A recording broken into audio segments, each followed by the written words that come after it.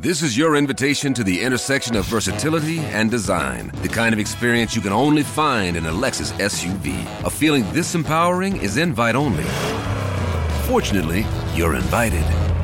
Experience the versatility of the complete line of Lexus SUVs and some of the best offers of the year on select models at the Invitation to Lexus sales event, now through April 1st. Experience amazing at your Lexus dealer. Catch those springtime vibes all over Arizona. Break out of the winter blues by hitting the water at one of our lake and river parks. Take a hike among the wildflowers. Just make sure to stay on the trails and leave the flowers for the bees.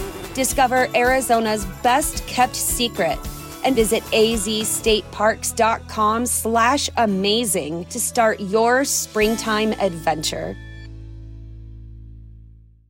Hello and welcome to Talking Transfers from the 90 Min Podcast Network. I'm Toby Cudworth, joined by 90 Min's transfer correspondent and disgruntled Middlesbrough fan, Graham Bailey, and the buoyant Ange Postecoglou, Thomas Frankman, Sean Walsh.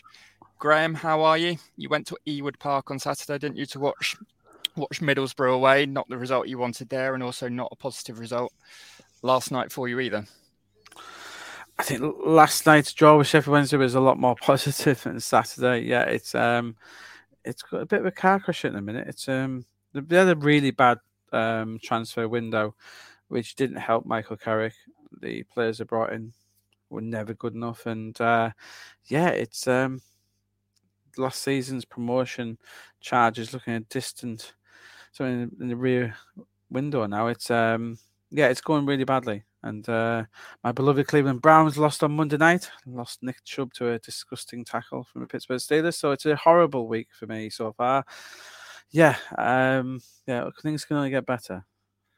On the flip side, Sean, you're riding the crest of a wave, aren't you, as a Spurs fan? You were there on Saturday. How nice was it to go and watch your side, albeit in a work capacity, witness that comeback against Sheffield United? Because you knocked on the door for most of the game, but that's a game you wouldn't have won in years gone by, right? Yeah, it was just very refreshing. I think Sheffield United did a really good job of defending and slowing the game down. Full credit to them. They came and did their job well for around 98 minutes, but they couldn't do it for 100, and that was ultimately what told in the end. And I think Ange Postecoglou said at a fan forum last night, if teams want to come and they want to play these long games, that's fine, because Spurs are going to be fitter than a lot of them, and they're going to find a way to get through. And the noise in that stadium when Kulusevski scored the winner, I've never heard it so loud. It was unbelievable. It was really, really a great day out. I think that's the thing I picked up on the most, was the atmosphere at Spurs. We've heard all along that stadium was purpose-built to create theatre, to create that buzz. And it's for moments like that.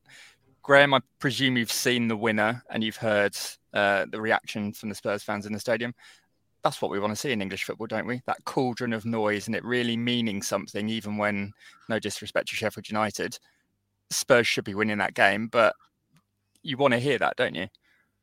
You do. I saw Spurs at Burnley, and they were outstanding. They cut through Burnley a lot easier than they did Sheffield United. I did feel for Sheffield United a little bit, because that was never a second yellow for McBurney, and we don't want to see officiating like that. We'd like to see atmosphere like that, but not officiating like that. But it was. It's good, and the Ange factor is the real thing. I saw that at Burnley myself, and hey, long may it continue. As one of the only people in the 90 Min office, but to predict Spurs finishing top 4, I'm quite happy to see them doing so.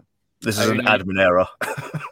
Only the middle of September. That's what I will say. Very early days. But anyway, the other thing to note from that game was that the longest Premier League game of the season. There was, 14, 15 minutes added on. That's the first time we've really seen any lengthy added time. The latest comeback in Prem history as well. I thought I'd seen a few 8, 9, 10, 11 minutes, but was that. This was long. I thought I'd seen a few. of them. This was almost a 5:30 finish from a 3 o'clock kickoff. That's how late it was. But anyway, we are here for Talking Transfers. We're going to talk Harry Kane and a clause in the deal that took him to Bayern Munich. We're going to talk some contract activity at Liverpool.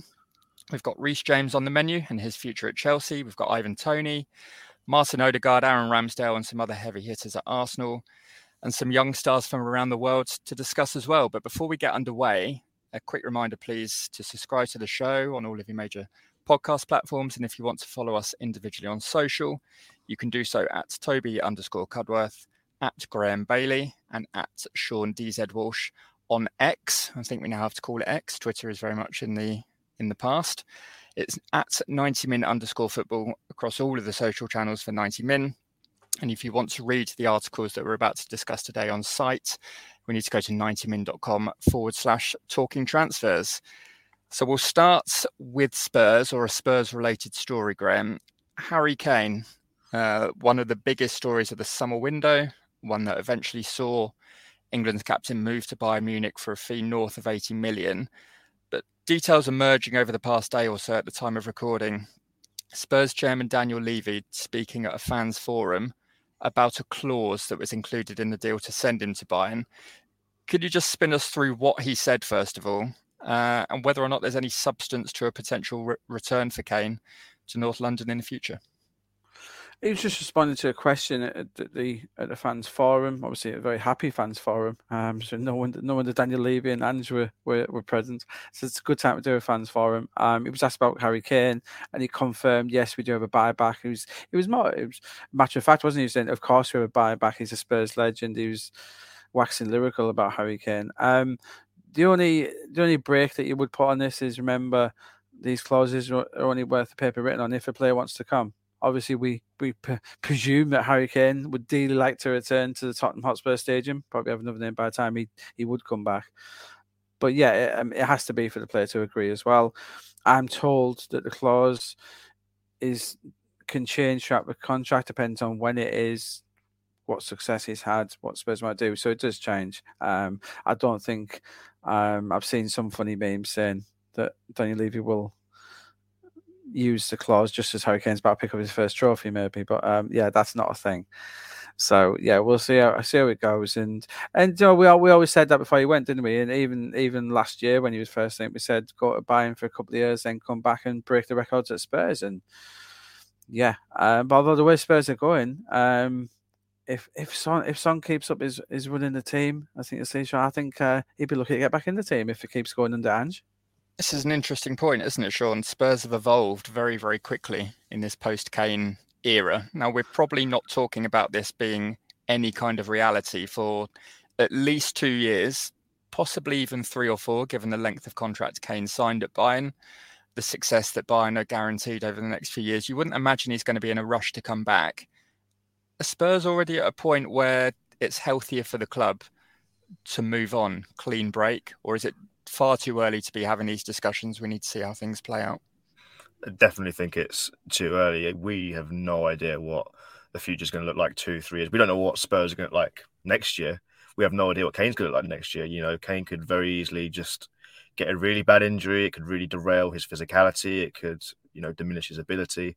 Spurs could be way into the future. I was joking earlier that Kane could be brought back at the time that Spurs have already won 3 leagues in a row. I don't think that's going to happen, but we can't take it off the table.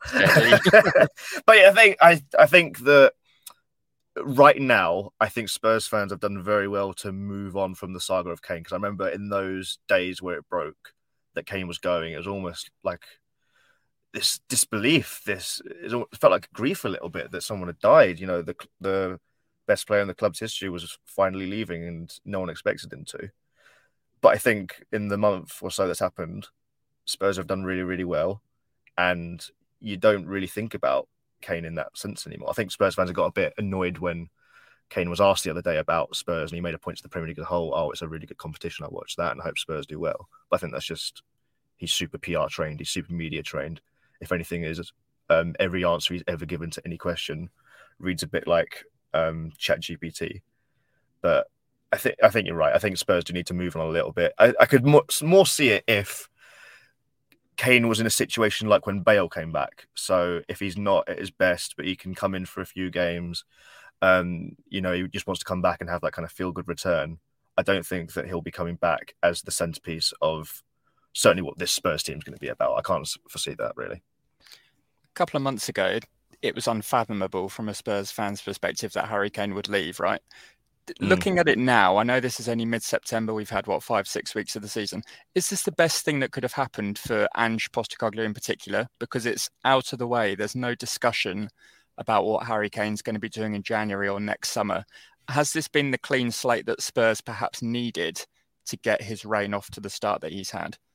Yeah, absolutely. I think every year that Kane was here, he came up so many times in press conferences. It was always questions about, is he Spurs' greatest player ever? Is he the Premier League's greatest player ever? When's he going to break Shearer's record? When's he going to break Greaves' record? And then obviously last year it turned more into, is he going to leave? Is he going to stay? And I think when he broke Jimmy Greaves' scoring record against Man City back in February, the feeling that I had was this player and this club are so one and the same that he cannot be allowed to leave, that it would just be a bit pointless that if these two were ever to part.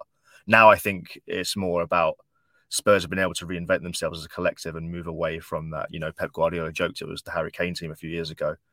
They've firmly moved away from that identity now, and I think that's for the greater good. And just come in and he's really emphasised the team aspect of this, and I don't think that he would take him back in the next couple of years if Spurs are continuing this trajectory. But, like I said at the start, it's way, way too early to really call anything on this. Graham, from a Bayern perspective, and over in Germany, Kane's had a red-hot start, and we know it took Bayern well over a year to replace Robert Lewandowski.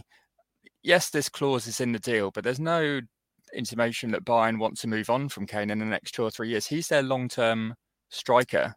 From their perspective, they won't be entertaining this as something that's absolutely going to happen in the future. It's just a mechanism to get him back to North London if things fall into place. But they wouldn't have negotiated that deal with allowing Kane to leave in mind, right? Yeah, it's becoming more of a convention now in England to have these clauses in. We're talking about buybacks, and we've only really seen it recently. We haven't even seen them enacted in England much. There's Douglas Luiz, who City thought about at one point when he was at Villa, but and we will see these used more and more in England, especially, for instance, Aaron Ramsey going to Burnley from Villa, and Cameron Archer, where this is someone Monchi's put those in to use them. If they go to their respective clubs, you will see them back at Villa very soon. So I think it's something we will see more of. And it's like the release clause as well. We're just getting used to those in England now, aren't we? We're very much not 10 years behind what they're doing in Spain, but we're just getting used to these clauses now. They are becoming part of the everyday furniture now in terms of the contracts, and it's something we'll see more and more of. And I think it's a nice romantic gesture from Spurs. I think they put it in there to, maybe if it was made for Kane's good as well. If there's a chance that Harry Kane became unhappy at Bayern and really wanted to leave, there's a clause there to get him out. So it might work on both sides well. Yeah, but there's not. Bayern are delighted with him. They don't see him leaving anytime soon, and he. If he carries on this way, he'll be signing an extended deal at Bayern and staying for quite a while. Lewandowski was there till he was 35, was he, or 34, Lewandowski? So still a lot of years to go for Kane in Munich from as we stand. Just on buyback clauses, is it fair to say that Premier League clubs have looked at the example of Barcelona, Real Madrid? You've touched on Monkey there from Sevilla. This is an opportunity for clubs to allow homegrown players to go out, play first-team football and develop, and be able to come back and still be a homegrown player in the future. Whereas the pathway has sometimes been blocked by transfer activity. They haven't been able to give the minutes to these kids. And perhaps they've looked at this and thought this is a way that we can help nurture, develop talent, help even the national team to an extent, get these players playing first team football at a younger age, but still have that protection to be able to integrate them into their first team at some point in the future, like Real and Barcelona have done so often. Oh, yeah, I think it's essential. I think the success of the English team, personally, it's nothing to do with Gareth Southgate. It's the likes of Man City, Chelsea, etc. It's their academies that they're ploughing the Football Association aren't ploughing millions of pounds into these academies. It's the clubs, and we should be very thankful for it. It's them who are providing these talents for English football. It's the millions of pounds that the City, I said, City, Chelsea, Liverpool putting in. But also, what I would say with these buyback clauses, Toby, they have huge sell-on fees as well.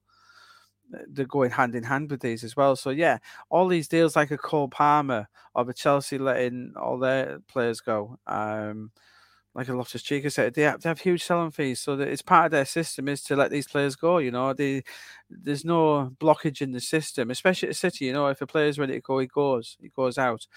Same as Chelsea, and they're getting players out there. And there's ways and means of doing it. There's the multi-club ownership as well, but this is another way of doing it. And the buyback with the huge sell-on clause, it's just part of the business now. Interesting stuff. One player who is a homegrown talent who could be in line for a new contract, Trent Alexander-Arnold, Graham, at Liverpool. Obviously one of Liverpool's, is it fair to say he's one of their greatest fullbacks ever already at this stage? He's only 23, 24, but he's achieved so much in the game already and looks like he will achieve so much more in the future. He's in line for a new contract, Graham, to ward off some interest from elsewhere. He's not the only Liverpool player though, is he? No, he's what I'd say he's one in last decade. He's probably their greatest homegrown product. I think we forget he has come through the ranks there, and I think Liverpool don't get the credit sometimes they deserve for producing talent such as him. He's been the best fullback. Yeah, I can go back to Rob Jones here. I'm sure you do, Toby, as well. He was a very good player, but he wasn't a homegrown product. Obviously, he came from the mighty crew Alexander at the time. He's only 24 as well. Like nearly 300 games he's played.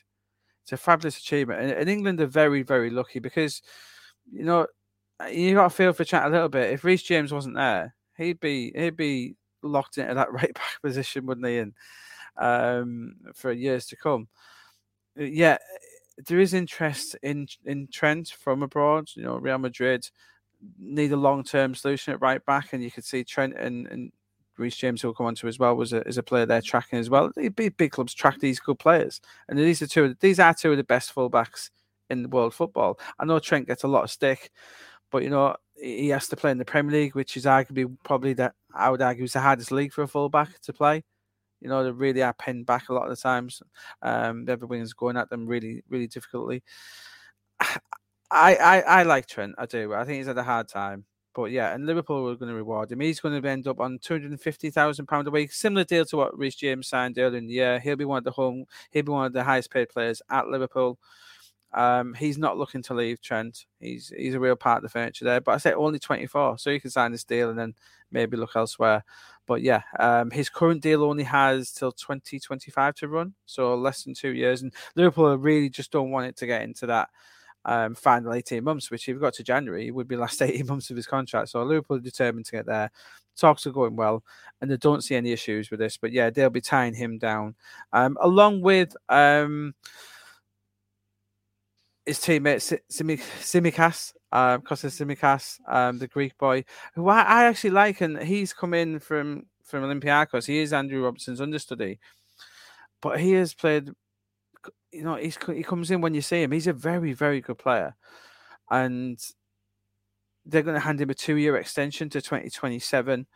They love him. He's played nearly 100 times since he arrived. He's seemingly happy being a squad man, which is the ideal thing, isn't it? For when you bring someone in, a high caliber squad player like this, who, he would probably play. I don't know what you guys think. I think Tsimikas would probably start for quite a lot of very good teams. He's a very good player. But yeah, he's been persuaded to stay as Andrew Robertson's backup. So yeah, two of their fullbacks are going to sign long-term deals. So good forward planning from Liverpool, really. This is needed for Liverpool, isn't it, Sean? They've had a lot of turnover in the summer, albeit in midfield. Trent Alexander-Arnold, he strikes me as a player who could be a one-club player throughout his entire career, stays at Liverpool. Certainly be good enough to start at right back. Could even transition into that defensive midfield role in the future. We'll see how that plays out. But as Graham says, Kostas Tsimikas, he's not a bad player at all, is he? He's no Andrew Robertson, but he's done a good job for Liverpool for the most part when he's been drafted into the side. And you need that depth to be able to compete both at domestic level, but to challenge Liverpool. Will hope this season that they're going to push to win the Europa League and in future years get back into the Champions League mix. Yeah, I was nodding along with everything that Graham said there. I really like Tsimikas. Whenever he comes in, you don't see clangers from him. He doesn't get absolutely pasted by the winger that he's up against. He's a very good, solid player. He has a very iconic moment in scoring that winning a penalty in the FA Cup final. just you need those players in your squad. So it's really handy for Liverpool that they can have someone who is clearly a backup, but he's fine with that. He's fine with just the privilege of that. He can come in and out. It's fine. And then, with Trent, the football romantic in me wants player like that to stay with one club forever. I think I said earlier on a few pods ago, when Chelsea were looking to maybe offload Gallagher and some of their other academy players, I thought it's a really sad state of affairs that FFP was being used as like the academy players to ease the burden there rather than keep these players and have a bit of pride in these players coming through the system. I think was it Kwanzaa who made his full debut at the weekend for Liverpool, first start? He's been there since the age of 5, I think it was. That's a real kind of source of pride. You want your club to bring through these players who have these long associations. So I think the longer Trent's there, the better it is for football. And you mentioned it as well. You do forget sometimes that he is a homegrown hero and he has achieved so much. A few years ago, he probably was the best right back in the world. Maybe not so now, but he's in that caliber of player. If he was to move, it would be huge, huge news. So good for Liverpool to try and tie him down while they can. A few raised eyebrows earlier this summer, wasn't there, Graham, when Alexander-Arnold was made Liverpool's vice-captain, but he's future captain material, isn't he? He is, yeah. Obviously, the captain debate has caused issues at Liverpool. We know it. We spoke previously about Salah, who did want it. He was overlooked. But yeah, I think Trent is, he is a future captain. No doubting that. Following the footsteps of, and I think, I imagine they would have thought long and hard about giving him it now. But I think because he's 24, but he would have followed in the footsteps, wouldn't he? Carragher, Gerrard. I think I'd have been tempted to give it to him, to be honest. I bet it was in the conversation. Obviously, he's vice captain, so he would have been in the conversation. And Liverpool are probably blessed. Some teams, we struggle. Like, look at Man United, who is the captain in their team. But when you look at Liverpool, there's quite a few who stand up there saying, yeah, do you know what I mean? You could see them with the armband for a lot of years to come. And what I do find it fascinating, guys, is the terms of these contracts. So Tsimikas is up in 2025, same as Alexander-Arnold. They're giving him a 2-year extension. It's that is how you work a football club, isn't it? They're not giving Trent, if they're not giving him an 8-year contract like some other clubs, we know who we're talking about, and Tsimikas, not just giving him an 8-year contract or something. It's to keeping the value when they do it, and I think Liverpool are one of the clubs who haven't really, if you think about it, I was just thinking now off the top of my head, Liverpool haven't been caught with many of these players who are under contract when they don't want them to be, as some of the clubs we've seen. Obviously, I think they got a little bit lucky with Fabinho this summer, but even still, he was out of contract next year, I think, and Thiago's out of contract. Thiago's one who would say, yeah, do you know what? If he had 3 or 4 years left on his contract, he'd be a real issue. But he's out of contract next summer. So I think you can't underestimate how well some of these clubs are managed. I know Liverpool fans, FSG, have issues, but they're handling their contract issues very well at the minute. Well, Liverpool considered Alexander-Arnold for the captaincy, perhaps. Over in London, Chelsea did make one of their homegrown players captain. Reece James signed a new long-term contract. I believe it was earlier this year, Graham, but I lose track of time, such as the nature of the business that's done. But the noise hasn't really gone away that Reece James is on the shopping list of Real Madrid's. That was a link that first emerged prior to him signing his new contract. He's obviously signed that. He's Chelsea's captain now. He's in it for the long haul. But the chatter isn't going away. Can you just walk us through, has anything changed from Reece James's perspective? Given Chelsea's struggles, I pointed out to Sean and a couple of the guys yesterday, Chelsea's form this year is the second worst of any team who's been in the Premier League, bar Everton. Take the relegated clubs out of the equation. They've only won 5 games this year. Is that a concern for Reece James, or is he as committed as he ever was? At the moment, it isn't a concern to him. It's a strange one at Chelsea because he's looking around. He probably looks around the squad with the Enzos, the Casidos, and the Levi Colwill. And he thinks, there is a bones of a Champions League team there. Of course there is. We know that, and I think Reece James sees himself as part of that. He can't help the links. Real Madrid. His good friend Antonio Rudiger there. No doubt he's having a word in the ear because Real Madrid do need another right back. They brought the boy, was it young Diaz? I can't remember. Oh, Fran Garcia came back, didn't he, in the summer? But we don't see. He's more of a squad man. Danny Carvajal is still there, which I think they're a bit behind the times here, Real Madrid. I think they would have liked someone. They looked at Fresneda, who went to Dortmund, but they weren't fully convinced by him. Even Nacho's still there, so they do need cover at right back. And if you are Real Madrid and you are Antonio Perez telling Wani Calafat, go and get me a right back, then it's no surprise, is it, that Reece James and Trent Alexander-Arnold are in the conversation. We can only imagine what these two would be like in that team. They would be pretty amazing, really. And I think James especially would be such a wonderful fit at that club. But at the moment, no. And Real Madrid, they're going to keep asking the question every few months, once a year, twice a year. Is he happy? Yeah, he is. So at the moment, nothing's going to happen. But if they see a chink of light there, they'll make a move. But no, as it stands, Reece James is very happy at Chelsea. He wants to turn them into a force again. There's a real project at Chelsea now. And I think Pochettino's really getting that squad together in terms of battening down the hatches, win this together, we have to come through. And I think he's telling the players he needs another 2 windows to get this right, really. He's got to have more say on the transfers, and that's where Reece James is. I can't see him being dropped anytime soon. Hopefully he'll be back from his injuries pretty soon. But no, I think it's no surprise to see Real Madrid linked to Toby. But no, Reece James is very, very happy at Chelsea, and he isn't going anywhere anytime soon. It feels a lot like the Real Madrid link goes back to when Chelsea played them in the Champions League in 21-22 when they played in the quarterfinals. They went to extra time after Chelsea made that great comeback. He was really, really good at the Bernabeu, I have to say. I think he did a really good job up against Vinicius. And it feels like one of those things where if you're a big name, up-and-coming name, you go to Real Madrid, you have a really, really good match, you will inevitably be linked to them forever. They'll start talking about Real Madrid DNA. And Toby, we do the transfer rumor roundup every morning. The amount of times I see the Madrid press linking Reece James with a move to the Bernabeu, it's quite a lot. It's always a telling sign, Yeah, it's always a telling sign. So I think that the interest is definitely there. I would like to see. Guys, I wonder. Do you think it's a matter of time before this guy? He's played virtually every apart from in goal. It's a matter of time before we see them try Valverde at right back. Wouldn't be surprised. He's the ultimate utility man, isn't he? He is so good, isn't he? And he could play that, couldn't he? He's so good. It's the only position Real Madrid haven't really got any depth to it. You've already said it there, Graham, but they are stacked in central midfield. They are stacked in forward areas. Valverde is good enough, particularly in games where Real Madrid are favourites to win. He's clearly got the engine. He's got the technical ability. He's got the defensive nous. He could play there. So I wouldn't be surprised if Carlo Ancelotti does do that at some point. Let's just cycle back to Chelsea very quickly. Sean, Mauricio Pochettino in there, he's got a massive job on his hands, hasn't he? And they've not got off to the start that many fans hoped they would. I think there was a clamour and a real hope that he would turn things around instantly. The same old problem. They're not really creating chances. They're not looking too threatening. They need a goal threat, and that kind of leans into the next player that we're going to discuss, even Toney, not currently playing for Brentford because of his ban. He is back in training, but we won't see him until January.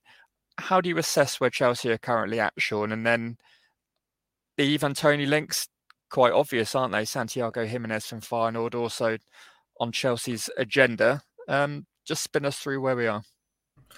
Yeah, so I think the problem with Chelsea right now is they still feel a bit too much like a Potter team, They make chances, but they're more half chances than clear-cut chances. They still don't have that natural goal-scoring centre-forward. I think we spoke before about they should have probably gone and got Osimhen if he was there for them. The defence is okay, but... Wilson, you sent the game-winning email at the buzzer, avoiding a 4:55 meeting on everyone's calendar. How did you do it? I got a huge assist from Grammarly, an AI writing partner that helped me make my point. And it works everywhere I write. Summarizing a doc only took one click. When everyone uses Grammarly, everything just makes sense. Go to Grammarly.com/podcast to download it for free. That's Grammarly.com/podcast.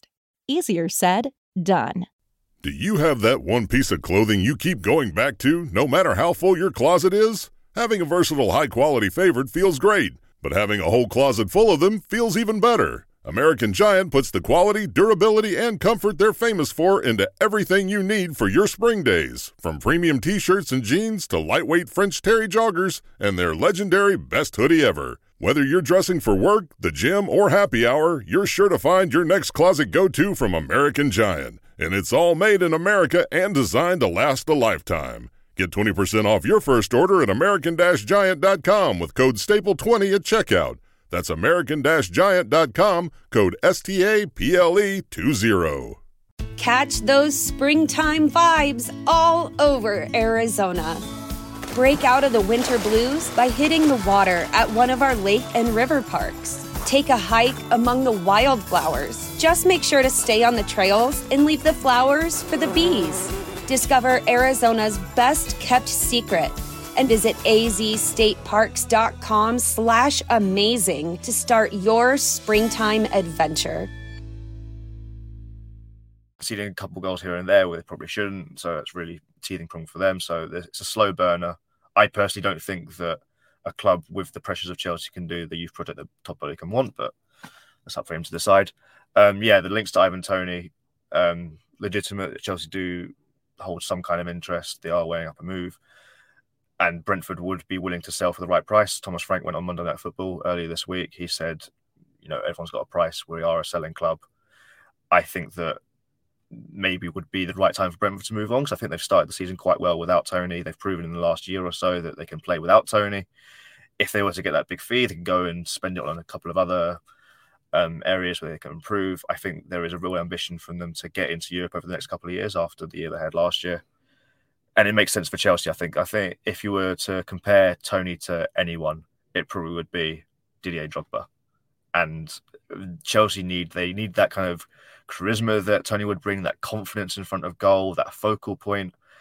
Because I think Nicholas Jackson could be a good striker in the future, but I think he's just too raw and playing with a lot of pressure right now to really do that. Graham, you're not sure on that link, Toney and Drogba? You pulled a slightly funny face when Sean said that. What do you see? Not as good, but the similar kind of profile. I think he's probably nearer to Didier Drogba as he is now than when he was in his peak. Didier Drogba was a world-class centre-forward. Ivan Toney is not a world-class centre-forward, as much as he thinks he is. I like Ivan Toney. I do. I think Sean sees him more than me, rates him higher than I do. I think he's a good Premier League player, but I just don't think he's what Chelsea needs. Chelsea needs something better than that. I do hear keep getting linked, and he's injured now, but keep an eye on Tammy Abraham, possible return there. And I think Tammy's better than Toney personally. Not much in it, granted, but I just think that Chelsea just need that top class number 9. Nicholas Jackson, bless him. And Pochettino, he has to back this signing that's come in. But some of these signings that Chelsea have made, I do worry about the recruitment. Jackson. To be fair, we said if he was the number 2 striker, yeah, fine. But if he's leading the line, I think I said in my predictions. If he's starting the season, I'd have Chelsea out the top 8. And it's things like Axel Disasi coming in. It's like is he better than what they had? I know Chalobah's injured, but he's not better than Trevor Chalobah. It's an accident waiting to happen. Some of this recruitment by Chelsea, I love some of the recruitment. I love Enzo. I love Caicedo. But some of it is just so haphazard. I don't think they've learnt the lessons. I really don't. They came into this summer, and I think we said on the show when we were talking about what clubs need, Chelsea needed a goalkeeper and they needed a number 9. Yeah, and the midfielders, fair enough. They did need to sort the midfield out, and arguably they have. But number 9 and goalkeeper, they haven't addressed. I think it reminds me a bit of the Man U window where they suddenly changed the targets later on and had an abysmal window. And Chelsea obviously didn't have an abysmal window because they've got Caicedo, they've got Lavia, who will prove to be top class players for them. But not getting that extra number 9 in. So, Pochettino's a good manager, but he's not a miracle worker. I wrote a piece after Chelsea lost at home to Nottingham Forest just before the international break, where basically the crux of it was it feels a lot like Chelsea are trying to be Brighton. And, Chelsea do have a lot of people who were at Brighton there. And I think it's so hard to do when the pressures are so different. My colleague Scott Saunders, he preaches a lot on Twitter that it's different when you're at Brighton. There is no spotlight. There is no pressure. There's no expectation. You can kind of almost freely go about your business a little bit more. It's different at Chelsea. It's a completely different world. And I think that is why they're going to continue to struggle regardless of who the manager is. Do we think Ivan Toney would be suitable then for that kind of pressure? He's delivered for Brentford in the 3 seasons that he's been there, scored 31 championship goals when they went up. think he scored 20 Premier League goals last season. His goal record suggests that he is operating at the top level. So you can understand why Chelsea would like him. But could he handle that big move in either of your estimations? I don't mind who goes first. And also, can I just try and put a figure on what you think Ivan Toney is worth in this current market, given what he has achieved in the last couple of years? What would Chelsea need to pay to get him out? I think it depends where Chelsea are in this. If things improve for Chelsea, and they see him as that final. Say if they're battling for top 4, and they think, Joe, what? Let's just get Toney in the door, and he can fire his stuff out. I think it'll depend on where they are. You know, if they're languishing in mid-table, I'd say, we'll wait till someone maybe go for an Osimhen. Don't get me wrong. I think Toney's a huge upgrade on what they've got. He would be a huge upgrade on anything from Brozier for Jackson. Brozier and Jackson, you know, barely Premier League standard in my opinion. So he would be a huge upgrade on what they've got. He really would. And you can see Toney desperate for that. No, Toney from where he is now. If Toney gets a move to Chelsea and does well, he's going to the Euros from nowhere. So he will be desperate for this. And you know, in terms of cost, I think what Brentford ask will be dependent on how desperate the buyer is, and if it's Chelsea, and they'll be hoping it's Chelsea, because as we know, you can get some money out of Chelsea. Well, Frank did say on Monday Night Football, he made a point that you look at the amount of money the midfielders are going for. I do think that he was thinking about Chelsea in mind when he said this, and he said the strikers are the most important because they get you the goals. So I do think that Brentford will. You're right; they'll bump that price right up. Do you think this period of Brentford not having Ivan Toney, Sean, is going to be key to how high they go in terms of their price? If they can prove for 6 months that they're capable of mixing in the Premier League without Ivan Toney, and they can reinvest that money Brighton style, that's kind of what Brentford want to do, right? They want to maybe bring 2 or 3 players in with the money that they could generate from Toney. Maybe a sale actually wouldn't be a bad thing for them in the long run either. Yeah, I think so. And they've swung and missed on a few key transfer targets where they've been quoted maybe 45, 50 million and they won't go that high. So I think selling Toney for a big fee would give them the flexibility to do that. So I do think that that's in their thinking, that if we can continue as a team, and I do think they believe in what they have as a team now, that is why they didn't go and sign another striker. But if they were to lose Toney permanently, they would have a succession plan in place, and I think they would be able to move forward.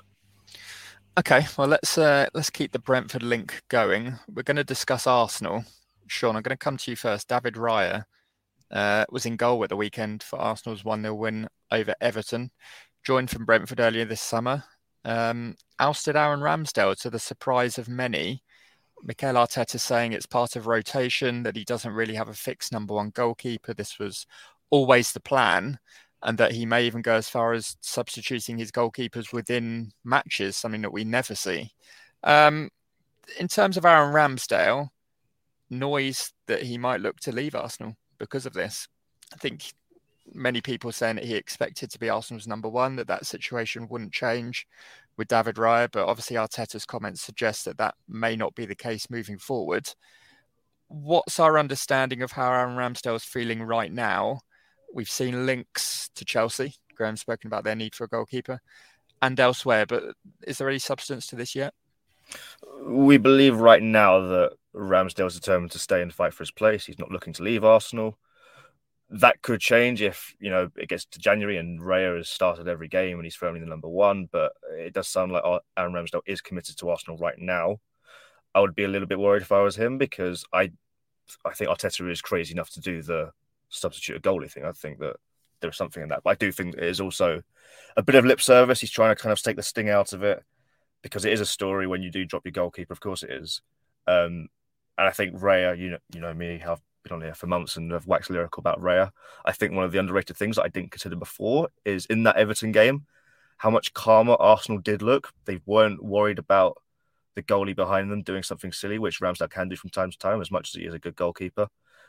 But I think Raya just brings a bit more kind of, what you're getting with him. You don't get that unpredictability, and, the situation could change. But it does sound like Ramsdale for now is committed to Arsenal. Graham, did Ramsdale deserve to be dropped? Very good last season, albeit he did make a couple of mistakes playing out from the back, but Arsenal went close in the Premier League title race. Were you surprised that he was dropped, or did you see this coming? I was surprised it happened when it did. Once we signed Rhea, interesting. I think Arteta is not doing the right thing by Ramsdale. Ramsdale didn't deserve to be dropped. I know what Sean's saying about Rhea, where he's a different type of keeper at Ramsdale. Bit calmer. Ramsdale's a very passionate man, but I don't think he's warranted losing his spot. And yeah, I think Arteta's caused an issue here which he didn't need to. And we'll see how it plays out. From what we're told by people closer to Ramsdale, as myself and Sean to the piece, he's settled at the moment. But if he's not Arsenal number one come January, he's going to be worried about his England spot, etc. He's earned one of the first few caps recently, and yeah, it's a tough one. It really is. I think whoever's in goal for Arsenal, did he make that many mistakes? I think Ramsdale's a better shot stopper, but Rhea's better with his feet. It's a bit like the United situation. What suits Arsenal better? And there is that argument. I can see it where Rhea probably does suit the Arsenal style better. So I can see why he's doing that. Will it become a thing that you maybe interchange your goalkeepers? Why not? I guess there's no one else. If Haaland can be rotated out at City, then why can't anyone else in any other team? So Arteta might be seeing this. The intense pressure on a goalkeeper for every single game, having to play 90 minutes and concentrate. You can see why Arteta might be doing it. He might be ahead of the curve here, really. So we'll have to see how it plays out. It's one that if it does happen, that Ramsdale would have to get used to, and Rhea as well. But yeah, we'll see how it plays out. It wouldn't surprise me if Rhea does become number one as of now, next few weeks. But we'll see. Champions League, important games. We'll see where it goes. But yeah, he's happy at the moment, but it won't stay that way if he's not number one. Well, it certainly would have been less of a story if Arteta had done it for the Champions League game against PSV, because I think many would have expected that to be the time to rotate his goalkeeper, and then Raya could have kept his place. But he's chosen to go the way that he has. We'll see how that develops.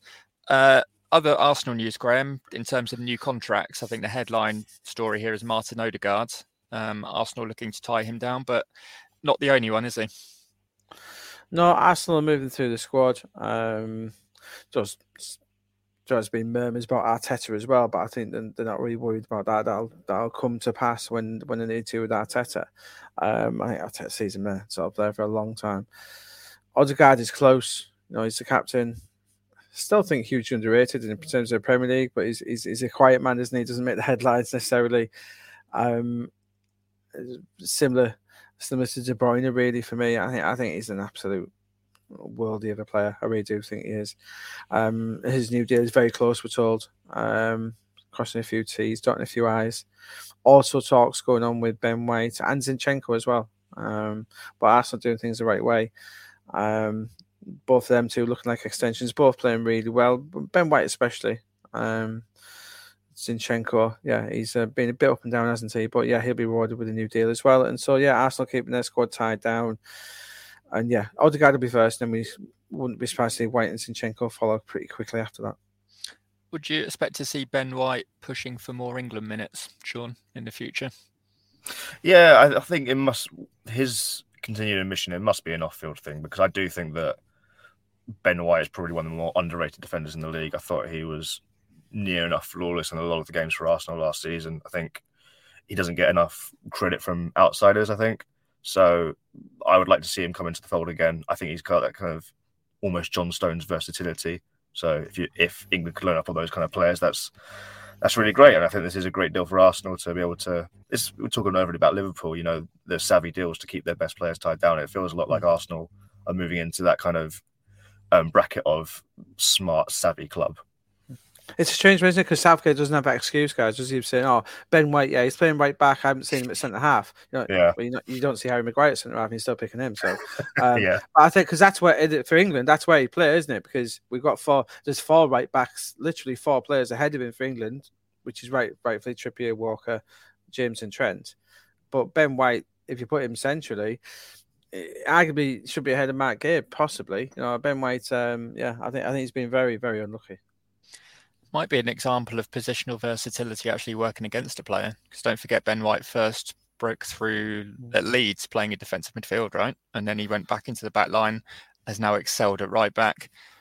Maybe if he was playing centre back at Arsenal, he might have more of a chance of getting in that England squad, but we shall see. It's a case of Southgate favouritism, which he's entitled to. You know, if you don't, he's England manager. You know, he has his trusted players, and I think that's as Sean said. Really, he's on form. He warrants being in there. I just think it's a case of Southgate not particularly rating him, really. Just going to throw one more line in about a new contract, a quick iron in the fire. Jared Bowen, West Ham trying to tie him down to a new contract, another player out of contract, Graham, in 2025. That's the deal that he signed when he joined West Ham in January 2020, when West Ham were fighting relegation. He's one of the Premier League's most consistent players, and I was actually astonished when I did the story with you. He's only missed 2 Premier League games for West Ham in the entire time that he's been with the club, so he is always fit. That's 130 games that he's played. Goal return pretty good for a West Ham side who are now in Europe for the 3rd consecutive season. He's got interest in him, hasn't he, Graham? Do you think this is going to be a factor in whether or not he puts pen to paper? West Ham hopeful that he does, and probably want to tie him down for 4 or 5 years. But how do you see this one going? Is there potentially a chink in this? There is. He's quite close to a new deal. What we're told, talks are ongoing. But as we know, he's a player who Jurgen Klopp has spoken about. You know, for quite a while now. As you know, Toby, he likes him, and West Ham probably relieved to see Mo Salah not go to Saudi Arabia in the last window, because when you think about it, Liverpool, they're well stocked, but I imagine that Jared Bowen is very, very high up, and I'm told he is. Well, I know he is. He's very high up Liverpool's list as a Salah replacement. And he would be when you think about all the players even in world football, Jared Bowen would be an ideal replacement for Mo Salah at Liverpool in terms of the cost, in terms of the age profile, in terms of the way he works. Yeah, if I was West Ham, I'd be getting him tied down. And which they are trying to do. They are trying to get him tied down before January. If I was Jared Bowen, I'd be waiting to see what happens to Mo Salah in that January window. Personally, if he's on his back to Saudi Arabia and Liverpool have got a lot of money to spend, it's a really interesting situation for Jared Bowen. He signs a new deal at West Ham. It's a tough one at West Ham, because David Moyes, no sign of a new deal for him anytime soon, Toby. So that might, but if he thinks Moyes is leaving, it might inspire him to sign a new deal. But it's a fascinating, Jared Bowen. West Ham are a really fascinating club at the minute. Even with your irons in the fire, I really think they're fascinating to look ahead to see what comes of this. But I think it's essential for West Ham to get Jared Bowen tied down.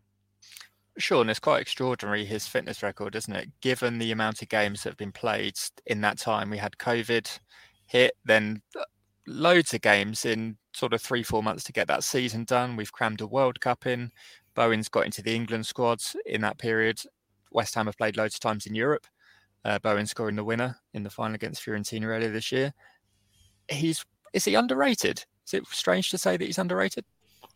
A little bit, yeah. I hadn't actually thought about the Mo Salah comparison before, but he does have that same kind of jink. He has that. He can just start very well on the ball. He can just kind of pick his spot from anywhere within 18 yards. I understand why he would be so in demand, because you're right, that fitness record, I didn't know that. But you've got to imagine that a club like Liverpool, who do play a lot of these games, who do play a high pressing, high octane style, they would very much be interested in that.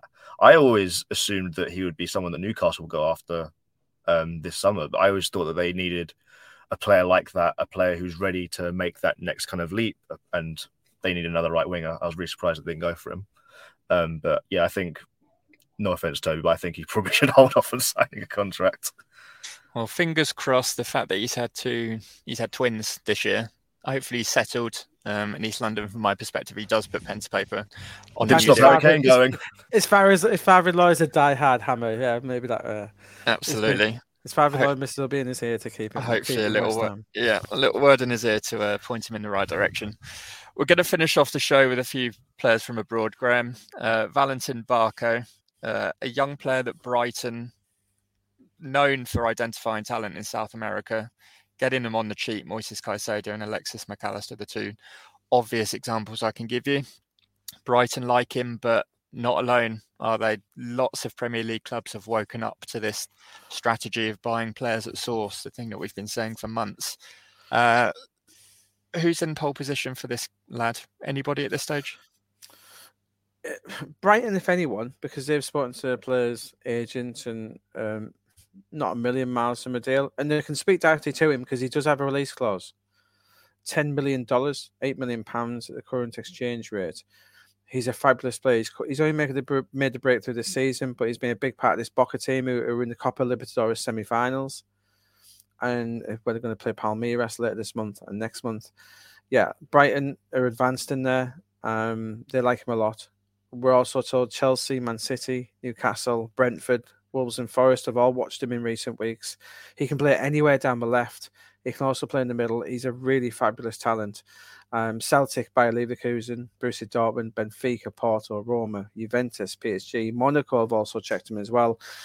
He really is a fabulous player. Boca, for their part, though, they are hoping to tie him down to a new deal. They want him to stay. He's only 19, and they're hoping to make him one of their highest paid players in their squad, which some of these South Americans that do let them go because they know they're making money, but Boca really want this guy to stay.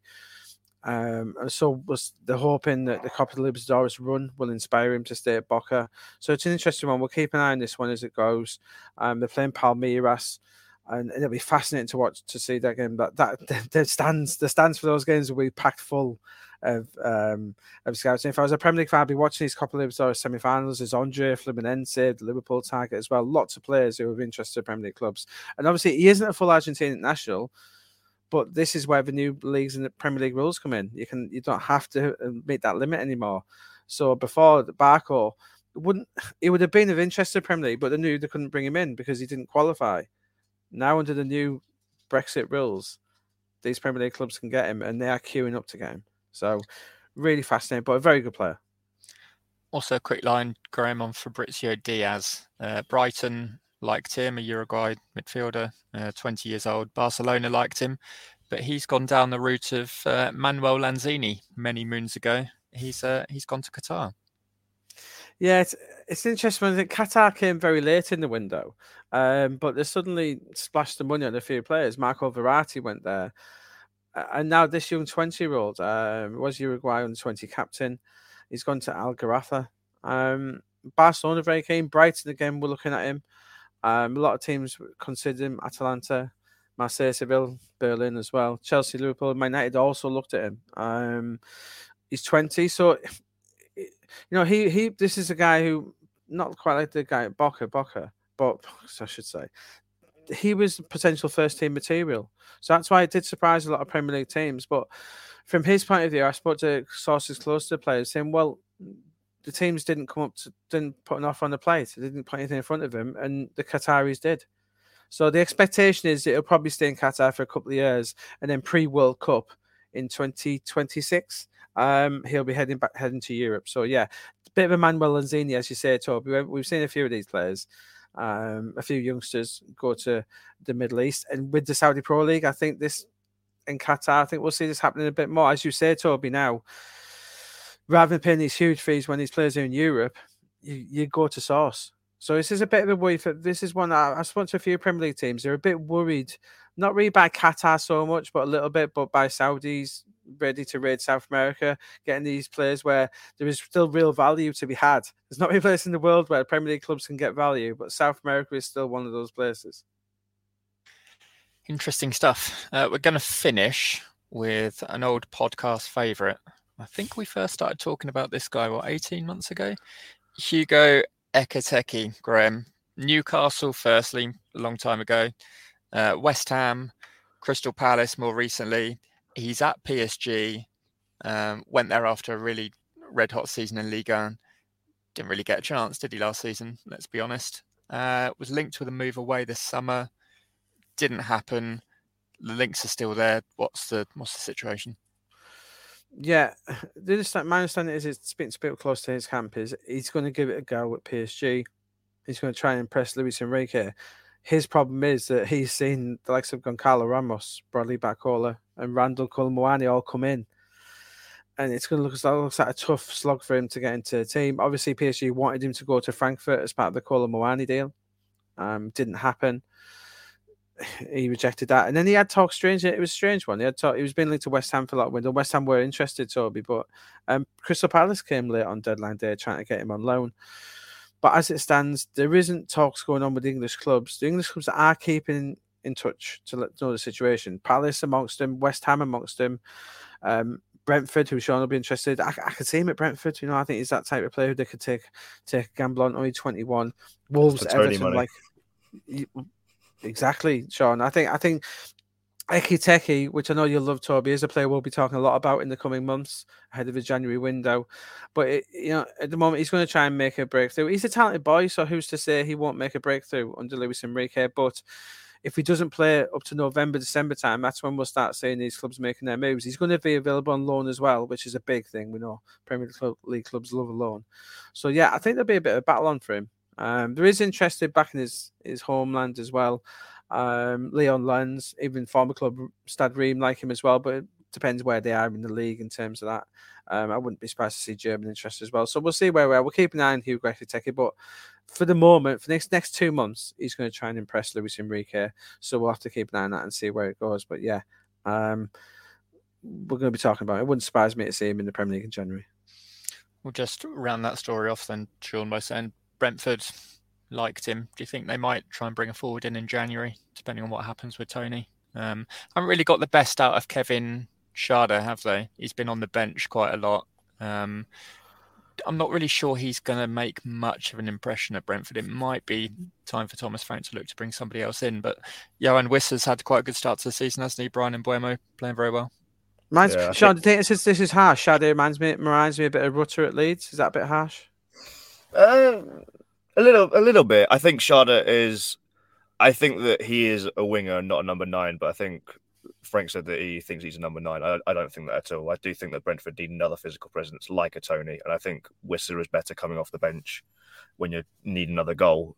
So I wouldn't be surprised if they went for a more, particularly not that physical, but he's definitely tall. So I think makes a bit of sense there. And if they could play Schade and Mbeumo out wide, then I think that makes a bit more sense.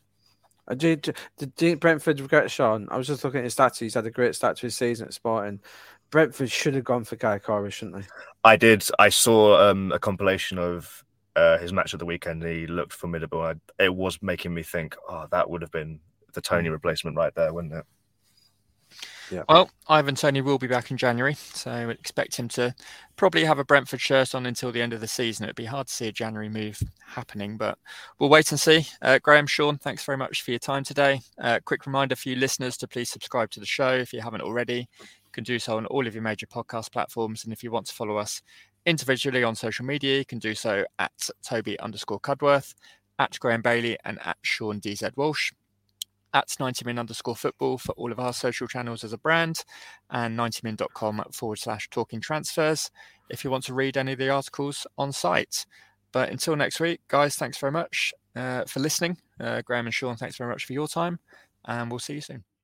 This is your invitation to the intersection of versatility and design. The kind of experience you can only find in a Lexus SUV. A feeling this empowering is invite only. Fortunately, you're invited. Experience the versatility of the complete line of Lexus SUVs and some of the best offers of the year on select models at the Invitation to Lexus sales event, now through April 1st. Experience amazing at your Lexus dealer. Catch those springtime vibes all over Arizona. Break out of the winter blues by hitting the water at one of our lake and river parks. Take a hike among the wildflowers. Just make sure to stay on the trails and leave the flowers for the bees. Discover Arizona's best kept secret and visit azstateparks.com/amazing to start your springtime adventure.